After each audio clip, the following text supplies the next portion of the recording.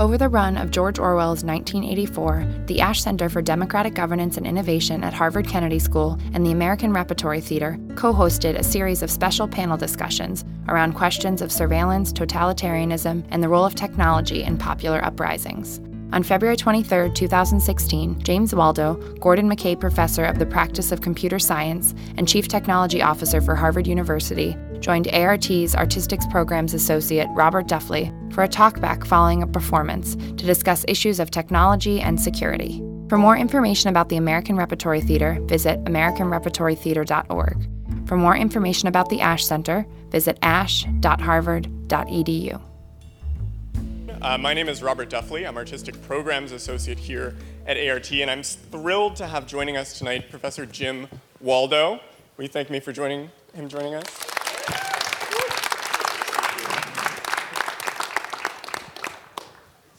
Dr. Waldo is the Gordon McKay Professor of the Practice of Computer Science in Harvard School of Engineering and Applied Sciences, where he teaches courses in distributed systems and privacy. And he also recently served as the Chief Technology Officer for Harvard University, where he was responsible for the architecture and implementation of the university's technology environment. Thank you so much for being with us tonight. My pleasure. Let's go ahead and get started. So this is such a visceral production to watch that I wanted to start by just asking you how you're feeling after watching the show. Not the cheeriest shows that I've seen here, but it's as we were saying out in the hallway, it's amazing how much of that book got distilled in 101 minutes, especially given that they repeated one of the scenes a couple of times. It's pretty amazing. And one of the things that I think the production does so well, talking about bringing over themes and structures from the book, is the constant sense of danger. I think I feel that in the back when I watch the show every night. And I think one of the things that for these characters and for Orwell's characters as well, one of the most present dangers is that danger of being watched all the time, which in a theater is always sort of ironic. But for Orwell's characters, I think that danger grows out of these telescreens, these devices that serve purposes of entertainment and instruction as well as surveillance. And when Orwell was writing this novel in 1948, those technologies might have been far off, but might not be now. So as they're mopping up the blood behind us, I was wondering if you could talk a little bit about how today's government... I can't imagine such a device. Yeah. That would constantly monitor where you are and what you're saying and who you talk to. And so I'm glad that we're not in Orwell's 1984. It's actually much more pervasive than anything Orwell ever thought about. The surveillance now. Surveillance now. Now it's not always government surveillance. I think the sort of paranoia of Orwell was that it was always the party that was watching, some authority figure, the entity that has a monopoly on violence. Yeah. And now we're just always being watched all the time. Mm-hmm. And we've grown so used to it, we don't even think about it. And it may be the government, or it may be companies, it may, it may be our browser company, it may be our phone company, but we are always at least capable of being watched and tracked at any time.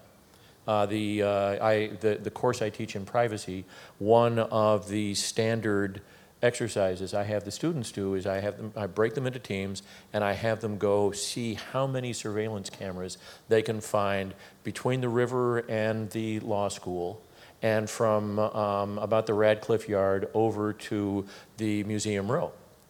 And right now the top number is over 600. Do you count the cameras in their phones?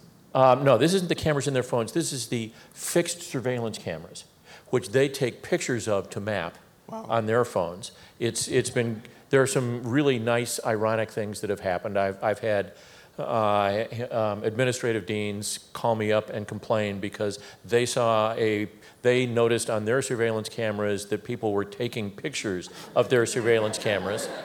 And it's sort of like you say, well, wait a minute, think about this for a second. There's a symmetry that's missing here. At one point, there was another class that was using drones to take pictures of my students taking pictures of the surveillance cameras. Is that a grad class? And we were really hoping to get a surveillance camera picture of a drone taking a picture of the students taking the picture of the, but we didn't get that far. But it's just it's ubiquitous. It's all over the place, and the students who have taken this class are never quite the same again, which is frightening in many other ways, because wherever they go after that, they're seeing the cameras, but we don't see them. They're invisible. And they also tend to put tape over the cameras on their laptops after this class. So when we're thinking about the breakdown of surveillance conducted by municipal or federal surveillance versus surveillance conducted by private corporations, what's the breakdown there? Who's more likely to be watching us at any given time? Yes. Yes. Yeah, and as we are seeing right now, even if the government doesn't have an ability to see us and a private company does, the government will ask the private company to give them that information if they think it's necessary. So the current discussion between the FBI and Apple is going to be very interesting to watch. Yeah. Can I elaborate, please? For how many hours do we have? Yeah. So I was actually trained as a philosopher. I will not give you enlightenment. But this is a very complicated question, and I don't know all the facts of the matter. So there are a couple of things that this will turn on, I believe. One is whether or not the FBI is asking Apple just for the information that's on the phone, or whether, as the court order states, Apple is being asked to produce an instrument that the FBI can use to obtain the information from the phone. If it is in fact the latter, they have an instrument that can be used to obtain information from any phone like this. And the other question is whether what they are looking for is intelligence, which is just the information, or whether they're looking for evidence. The FBI tends to look to convict people rather than just obtain information. If something is evidence, then the instrument that is used to gather that evidence has to go through certain protocols to be considered forensically okay. Among those protocols are that you have to turn the instrument over to any defense lawyer who wants to test it. It has to be looked at by people who are in the science, and that means that the technique that would be used by Apple would be seen by an awful lot of people, and I don't believe it could be kept secret at that point. So if, in fact, what is being asked for is an instrument to obtain evidence that can be used in a courtroom, then Apple is being asked to produce something that will be discovered by people other than the FBI that will crack open that type of phone. And I think that's a very dangerous thing. And when we're looking at these cases, I think... That's the short answer. Yeah. Sorry. Looking at these cases, I think there's an idea of privacy at the center of our concerns about these cases, which might not be present for the citizens of Orwell's world. So looking at these contemporary issues, I wanted to ask if Americans' conception of privacy is universal at this point in time? Hardly. So one of the most interesting aspects on privacy these days is how different the notion of privacy is in the United States versus in Europe. They have a very different notion of privacy. And in South America, which has a different notion of privacy, and of course in parts of Asia and Russia, where there is, shall we say, a very weak notion of privacy.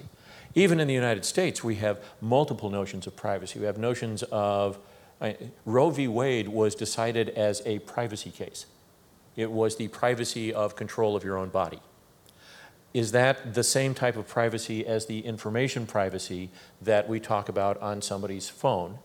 And is that the same type of privacy as the privacy of the information of, say, student records that are covered by various sorts of laws? So privacy is a very slippery notion. The core idea in jurisprudence is the reasonable expectation of privacy, and it's not clear what that is anymore. It's been very loose over at least the past 120 years. It's the sort of thing that students do theses on. In fact, she's right over there. It's very hard to do. So I love working with it, but I don't know what the hell it is. Mm-hmm. And in a world of multinational technology corporations, are those differences in ideals of privacy causing tensions as we speak? Oh my goodness. I had a marvelous opportunity this last winter to moderate a panel on privacy that included the French privacy commissioner and the lead lawyer from Google. And as hard as I tried to get them off the topic, all they would talk about was the right to be forgotten.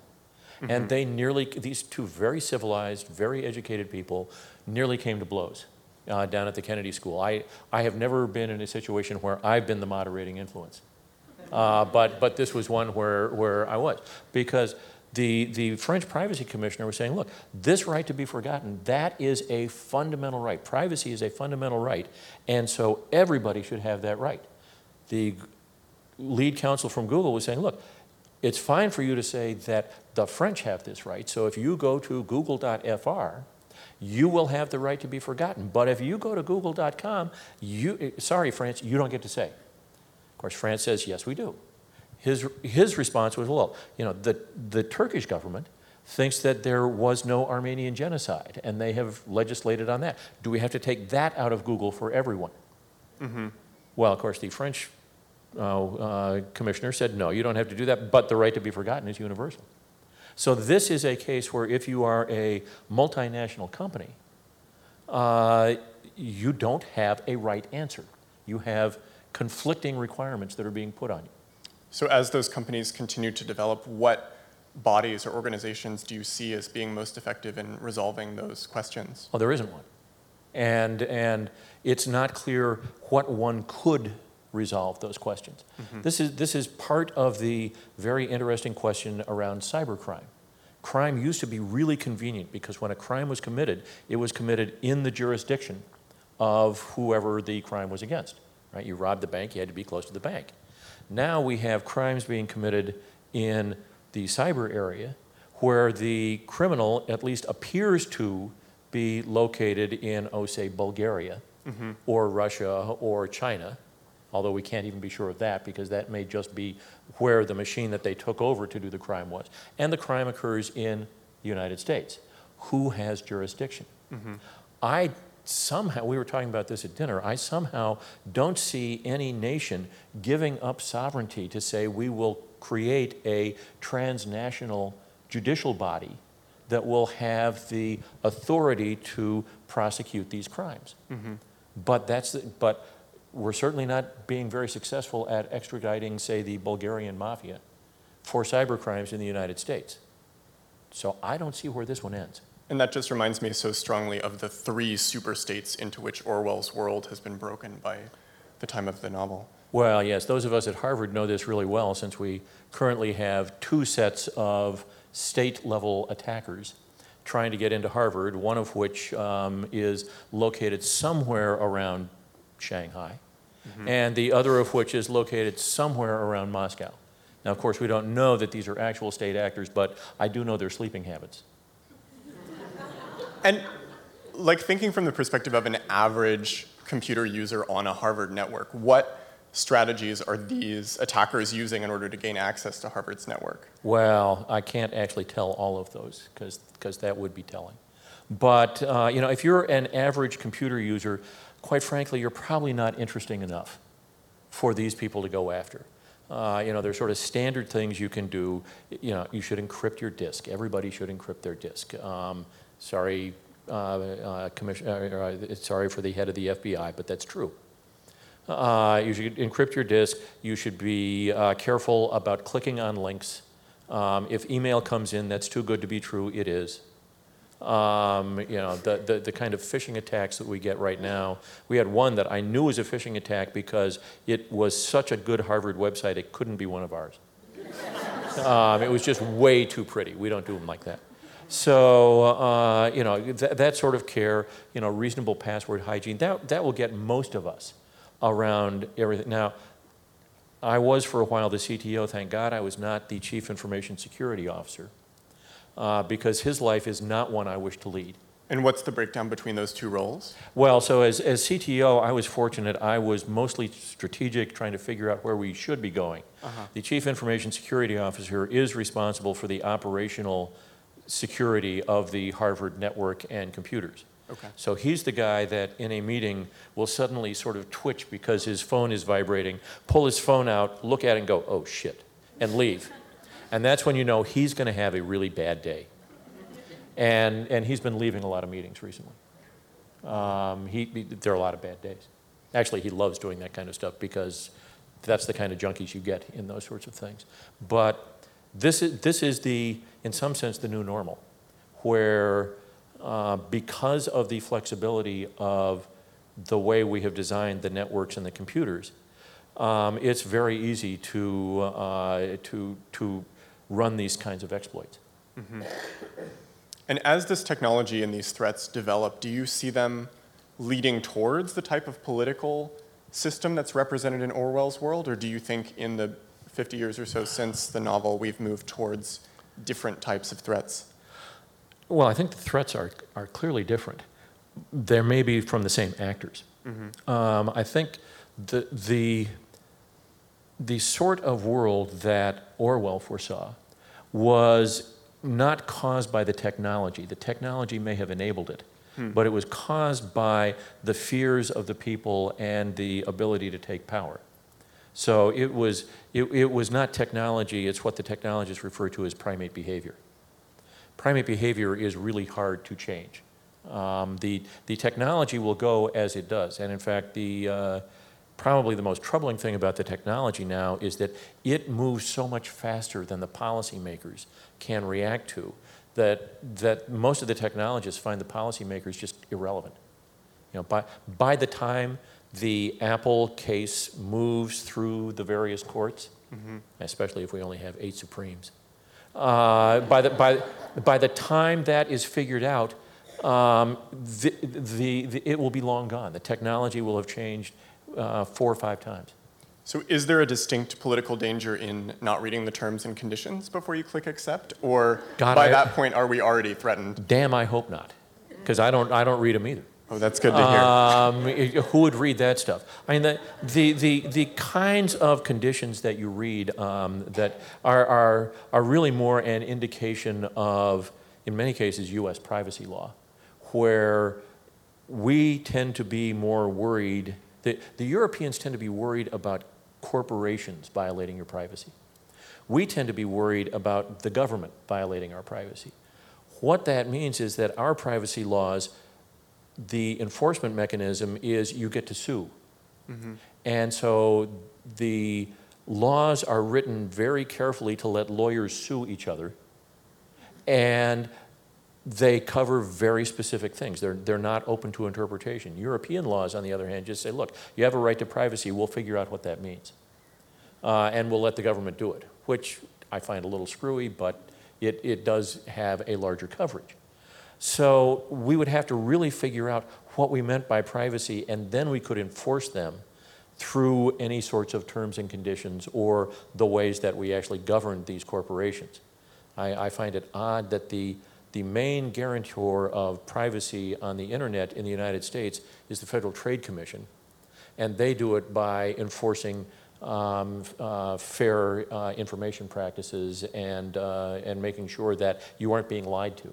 Mm-hmm. Having a privacy policy that says we're going to use any information we gather for whatever we want to and we'll sell it to whoever we can would be just fine as long as they say that. It's if they do something other than what they say that they can get the FTC after them. Thank you. Well, I want to make sure we get time for questions from the audience. So if you have a question, I'm going to move around the house. And if you'll do me a favor, just wait until I bring you the microphone so that we can pick it up for the podcast. So we'll start over here. So I'll hum while he does this.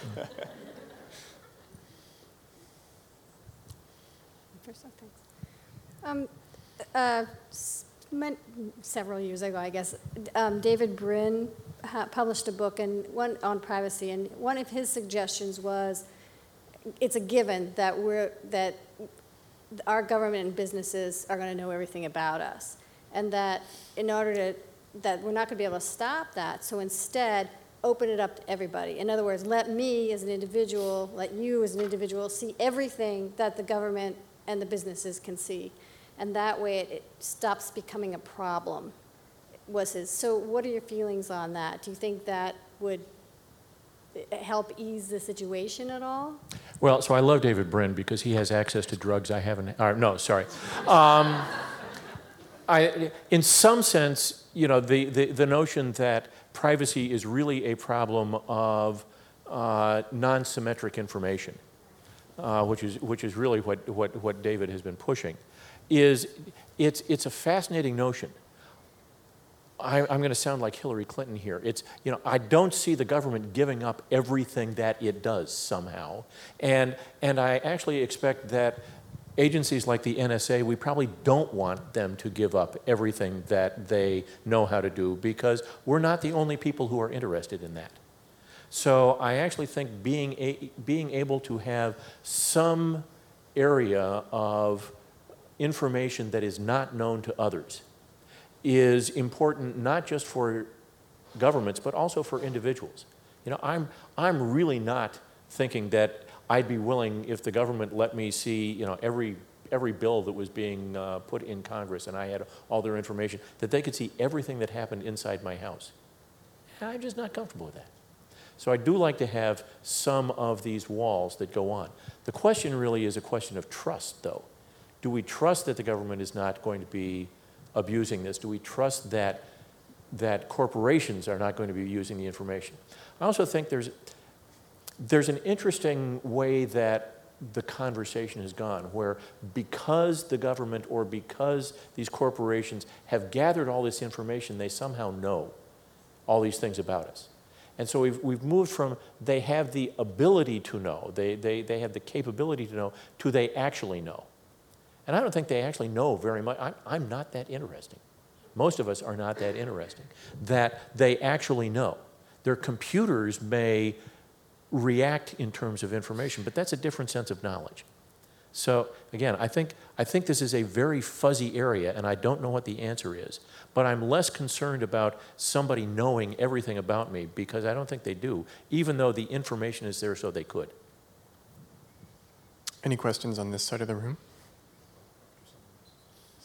We got one right here and one right there. Great. At least.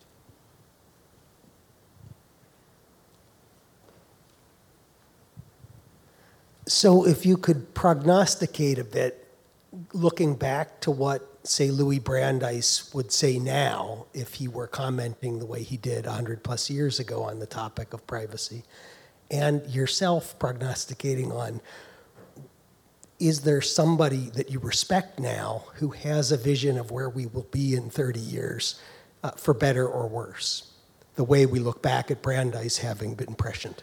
Well, so of course Brandeis was actually worried about the influence of technology on privacy. He was worried about this instant photography and letterpress. So, you know, technology has been something that has made people worry about privacy for a long time.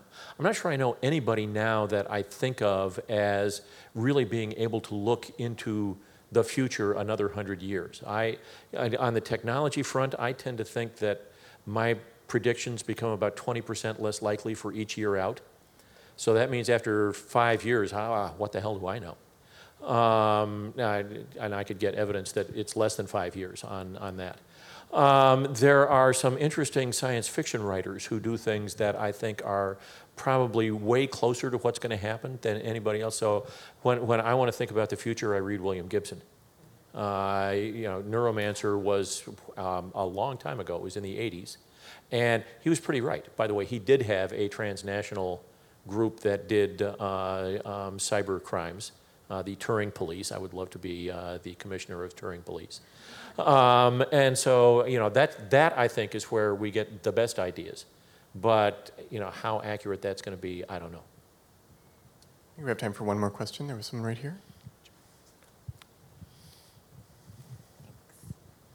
Hello. This is a plant, by the way. But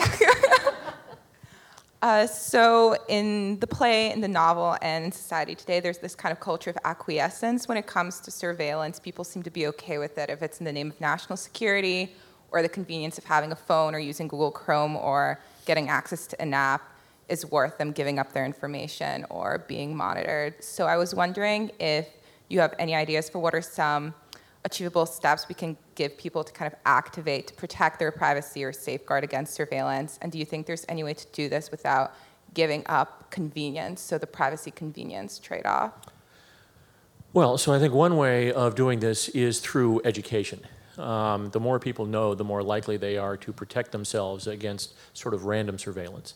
I think there is a fair amount of legislative pressure that has built up on some of the collection practices of corporations. So I think companies that used to have the idea that they would just collect everything and see what happened because, it might be useful, are becoming a lot more careful about what they collect. The pressure on the other side, by the way, is all of the work that is being done in the big data sciences, where you really don't know what information is going to be interesting, so you grab huge amounts of information and do statistical analysis on it, and doing that in a privacy-preserving way is somewhere between impossible and even harder than that. So I worry about that tension more than I do about just people trading convenience. One of the things that has become really clear is that people value their own privacy much less than corporations and governments value the aggregation of information that people will give if they all give up their privacy. So that sort of imbalance is a tougher one. I think that is the one that David Brin should really worry about. That's the asymmetry that we should all worry about. I don't know where it's going to lead, and I don't know how it's going to happen. As you know, I tend to play the long game by trying to educate the people who I hope will be leading in the future and will do something reasonable. But so far, I have no evidence to say that reasonable things will actually happen. Well, I think that's a great note to end on, Dr. Waldo. Thank you for joining us, and thank you all for joining us as well. Be on the lookout for those podcasts.